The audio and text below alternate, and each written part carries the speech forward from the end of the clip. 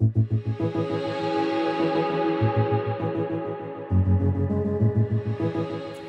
was a beautiful bride in the way that all brides are beautiful on their wedding day. And she was so looking forward to the new life that she was creating with her brand new husband. Within a few months of the wedding, though, she began to notice some strange things going on in her body. And it was disturbing enough that they went to see a doctor, and the news that they got back from the doctor was just absolutely devastating. It was a condition that would continue to deteriorate, that eventually would kill her. When they got this really, really tragic news, her husband took her home from the doctors, went to her room, packed up all of her goods, drove her to her parents' house, and with the words, "For better, for worse, for richer, for poorer, in sickness and in health, till death do us part," still in his ears, he dropped her off at her parents' house and said, "This is not what I signed up for." Life can do stuff like that to us. Life can be messy. Life can be tragic. And into the mess, God steps at Christmas. And so we're going to begin to roll Christmas around in our brains a little bit and to look at people who were integral to the first Christmas story and how God used messy situations and difficult times to show his plan and his purpose and even be gracious to them. So today we're going to look at a passage out of Matthew chapter 1, beginning with verse 18. This is how the birth of Jesus the Messiah came about. His mother Mary was pledged to be married to Joseph, but before they came together, she was found to be pregnant through the Holy Spirit. Because Joseph, her husband, was faithful to the law and yet did not want to expose her to public disgrace, he had in mind to divorce her quietly. But after he had considered this, an angel of the Lord appeared to him in a dream and said, "Joseph, son of David, do not be afraid to take Mary home as your wife, because what is conceived in her is from the Holy Spirit. She will give birth to a son, and you are to give him the name Jesus, because he will save his people from their sins." All this took place to fulfill what the Lord had said through the prophet. The virgin will conceive and give birth to a son, and they will call him Emmanuel, which means God with us. When Joseph woke up, he did what the angel of the Lord had commanded him and took Mary home as his wife. But he did not consummate their marriage until she gave birth to a son, and he gave him the name Jesus. So fundamentally, the Bible is not a collection of fairy tales. It's a collection of stories about real people in real time and space and the ways that they encounter God. It's about God's redemptive story told through interactions with real people. So with this Joseph story, let's not make it a fiction. Let's read this story like it was experienced by a real guy. You're engaged to be married. Engagement back then was a little bit more complicated than it is today, but you get the general idea. And then it says, Mary was found to be pregnant. Well, there's a story there. I love the passive voice. She was found to be pregnant. There's a lot of meaning in that. So who discovered that Mary was pregnant? Was it Mary? Was it her mother? And remember, even though we generally don't like to think of this, Mary was really young. At this time, girls were usually 12 or 13 when they became engaged to be married. So it's really possible, especially in a conservative society, that Mary didn't even know exactly how all of this worked. If you're Joseph, and probably quite a bit older, near as you can tell, there's only one way to get pregnant. Interesting note though, there are lots of stories of women who get pregnant by gods. Lots of them. In every country, every different religion, there are stories of women that get pregnant by gods. But in every single case, save one, that's because the god assumes human form and gets her pregnant the old-fashioned way. This is a different story. This is the only one that's different, because this is not a story about how God becomes a man and gets Mary pregnant the old-fashioned way. God creates a new life in her womb. That's very different than any other thing that's happened.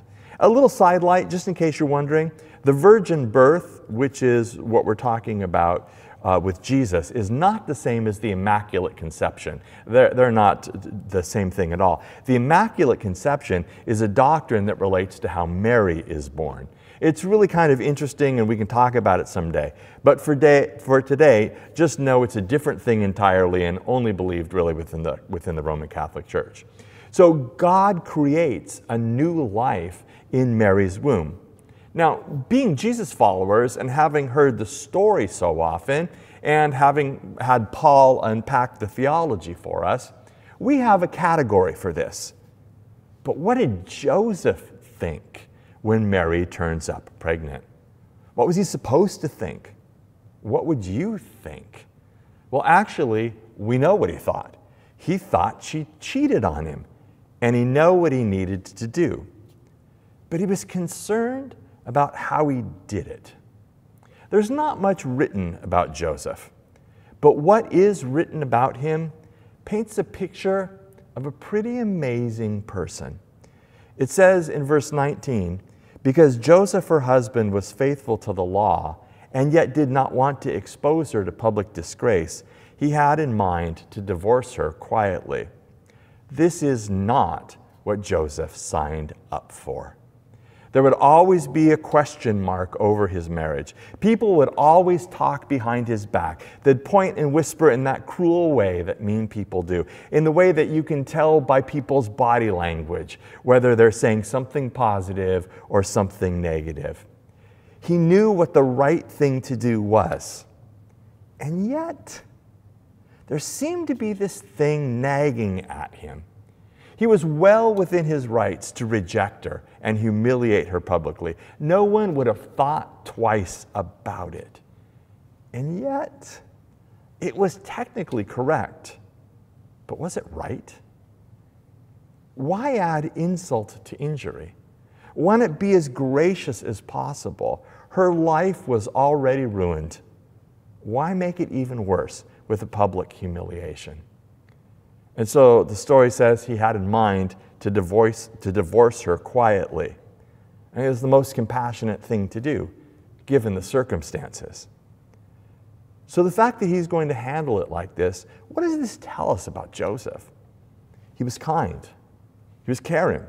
He was able to be his best self when he could have been angry. He took the high road, even when he had been betrayed. And then there's this little line in verse 20. But after he had considered this, Joseph didn't rush into the decision. It wasn't made in the heat of the moment. Ever push the send button and immediately wish you hadn't? Ever heard some words come out of your mouth and then thought, oh no, did I say that out loud? Ever try to excuse your behavior by saying, well, I was angry when I said or did that, as if that makes it better? Oh, you can't control your rage and everyone's supposed to go, don't worry about it. Joseph didn't do any of those things. He didn't rush the decision. After he considered this, an angel of the Lord appeared to him in a dream. Let's not miss this. Joseph's ability to control his anger, Joseph's thoughtfulness, the fact that maybe he counted to 10 before he acted, all of those things created time and space for God to work. Do you remember when you wrote the nasty text or the nasty email and you didn't push the send key? Or maybe you wrote a nasty note and you put it in the drawer and closed it. And the next day, after you had thought about it and slept on it, weren't you so glad you hadn't sent it? Joseph created space for God to work. Imagine how the story in the world would be different if the story read, Mary was found to be pregnant and Joseph divorced her. So she went back to live with her parents. who refused to acknowledge her as their daughter anymore. And then the best case scenario, Mary lived on the street and died before the baby was born. Or the worst case, and somewhat more likely scenario, her neighbors took her out and stoned her to death as an adulteress. Imagine the difference if Joseph hadn't pondered this. Imagine the difference if Joseph hadn't controlled his anger.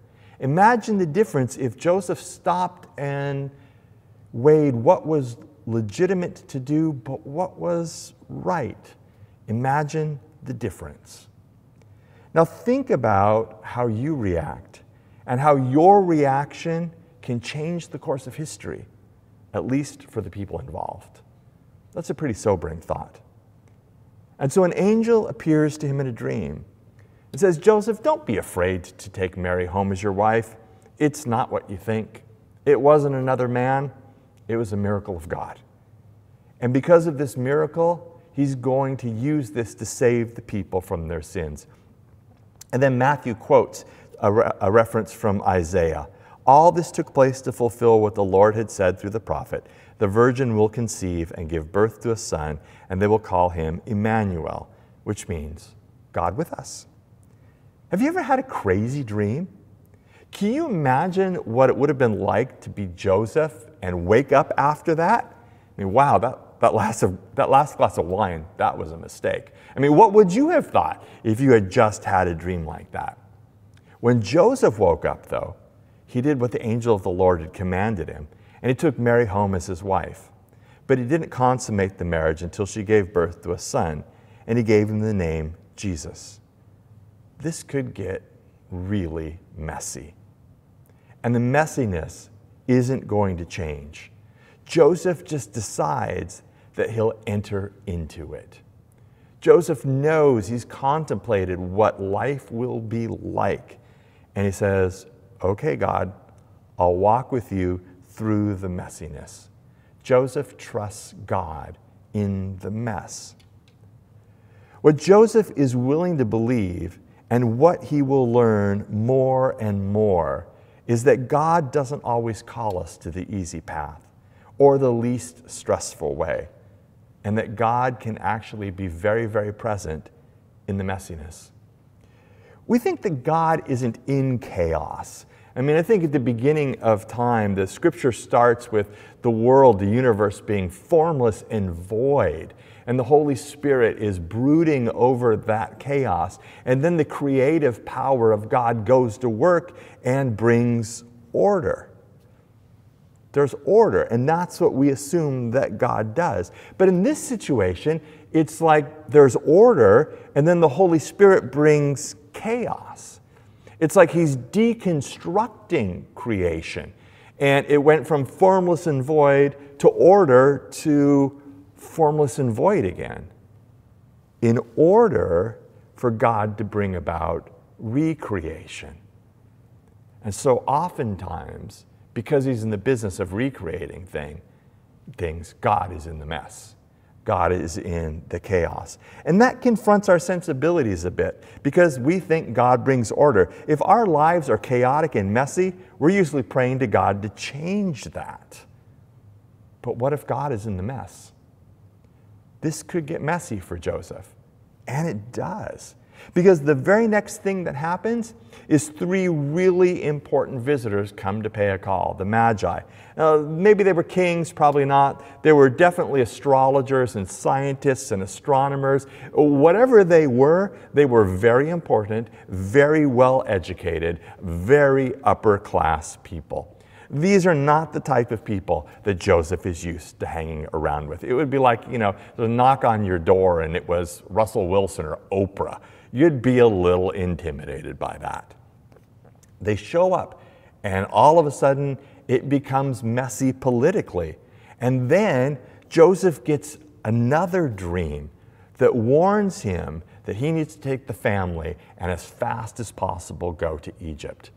And he does, because all of the baby boys then in Bethlehem were slaughtered by Herod. It got messy in ways that Joseph couldn't even imagine. And as he walks through all these things, Because he's a real dude, don't you think Joseph might have had some second thoughts? This had to be really challenging to Joseph's faith. It would be to mine. What is up, God? Do you have stuff like that in your life right now? Faith-challenging stuff? What sees Joseph through all of the messiness, what sees Joseph through all of the faith-challenging stuff is a sense of calling. God has called him to be the father of this baby. Now, calling, let's demystify that a little bit. What's the call of God on your life?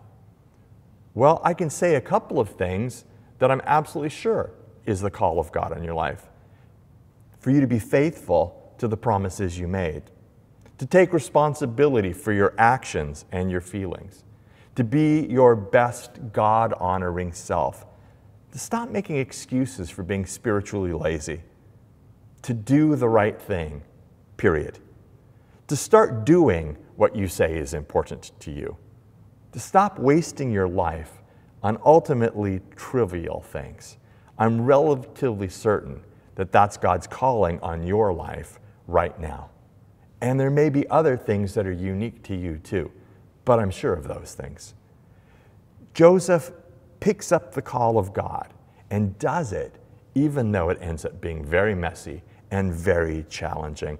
I love what one commentator wrote about Joseph. He said, it wasn't the seed of Joseph that was planted in Mary's womb, but when the baby was born, when Herod sent soldiers to murder him, when the family had to flee the country, when they made the long journey home, when they needed a roof over their heads and sandals on their feet and food on their table, Joseph was the man to get it done. Joseph didn't have to be the dad he was. He had every reason not to be, except that he had a calling, and he fulfilled it. Much later on, after the story unfolds, Luke, when he tells the story, traces Jesus' genealogy through Joseph. Partly they live in a patriarchal society, but partly because Joseph really became Jesus' dad. Joseph was an adoptive father. He could look at Jesus out there on the playground and go, that one is mine. And he's mine because I chose him. His son, he was very aware, was on loan from God. But really, all of them are. They're all on loan from God. We don't get to do what we want. We get to do what God wants and to see God's desire for them come to fruition. In some ways, every child has two fathers, and blessed is the child who can see a resemblance between the two. Like Joseph, we have our kids in trust from God. Maybe you don't have kids, or maybe your kids are far away, but never forget that you take baptismal vows. Every time we baptize a child, like we did a couple of weeks ago, I ask the parents if they promise to raise the child up so that the child will come to know Jesus. And then I turn to the congregation and I say, the Christian nurture of this child can't be done by these two alone. Do you, as members of the body of Christ, promise to do your part in bringing this child up in the care and nurture of Christ? If that is your intent, answer, we do. And you always answer, we do. They're all your kids. We all have responsibility for that. We all get to show them the reality of their other father. This Advent season, we have the chance, as we always do, providing we take it, to reflect on our lives a little bit, particularly in light of preparing to celebrate God's entrance into our worlds and all that can mean for us. Joseph, looking at that baby, his son, the first Christmas, couldn't have had any idea what plans God had and just how messy it would get. But Christmas really is about messiness, isn't it? From the first one to this one. when you're trying to figure out how to live your life in crazy circumstances and hoping to find some peace and joy and hope of the season, to the impact that following Jesus will have on your life and the lives of people around us. The glory of Christmas is that Jesus steps into the messiness of our lives, and through Him, God is recreating all of us. So let me ask you 3 questions. What is the messiness in your life that actually might be God at work? Number 2, what could your calling be right now? And number 3, what is one lesson from Joseph that you can apply to your life this week?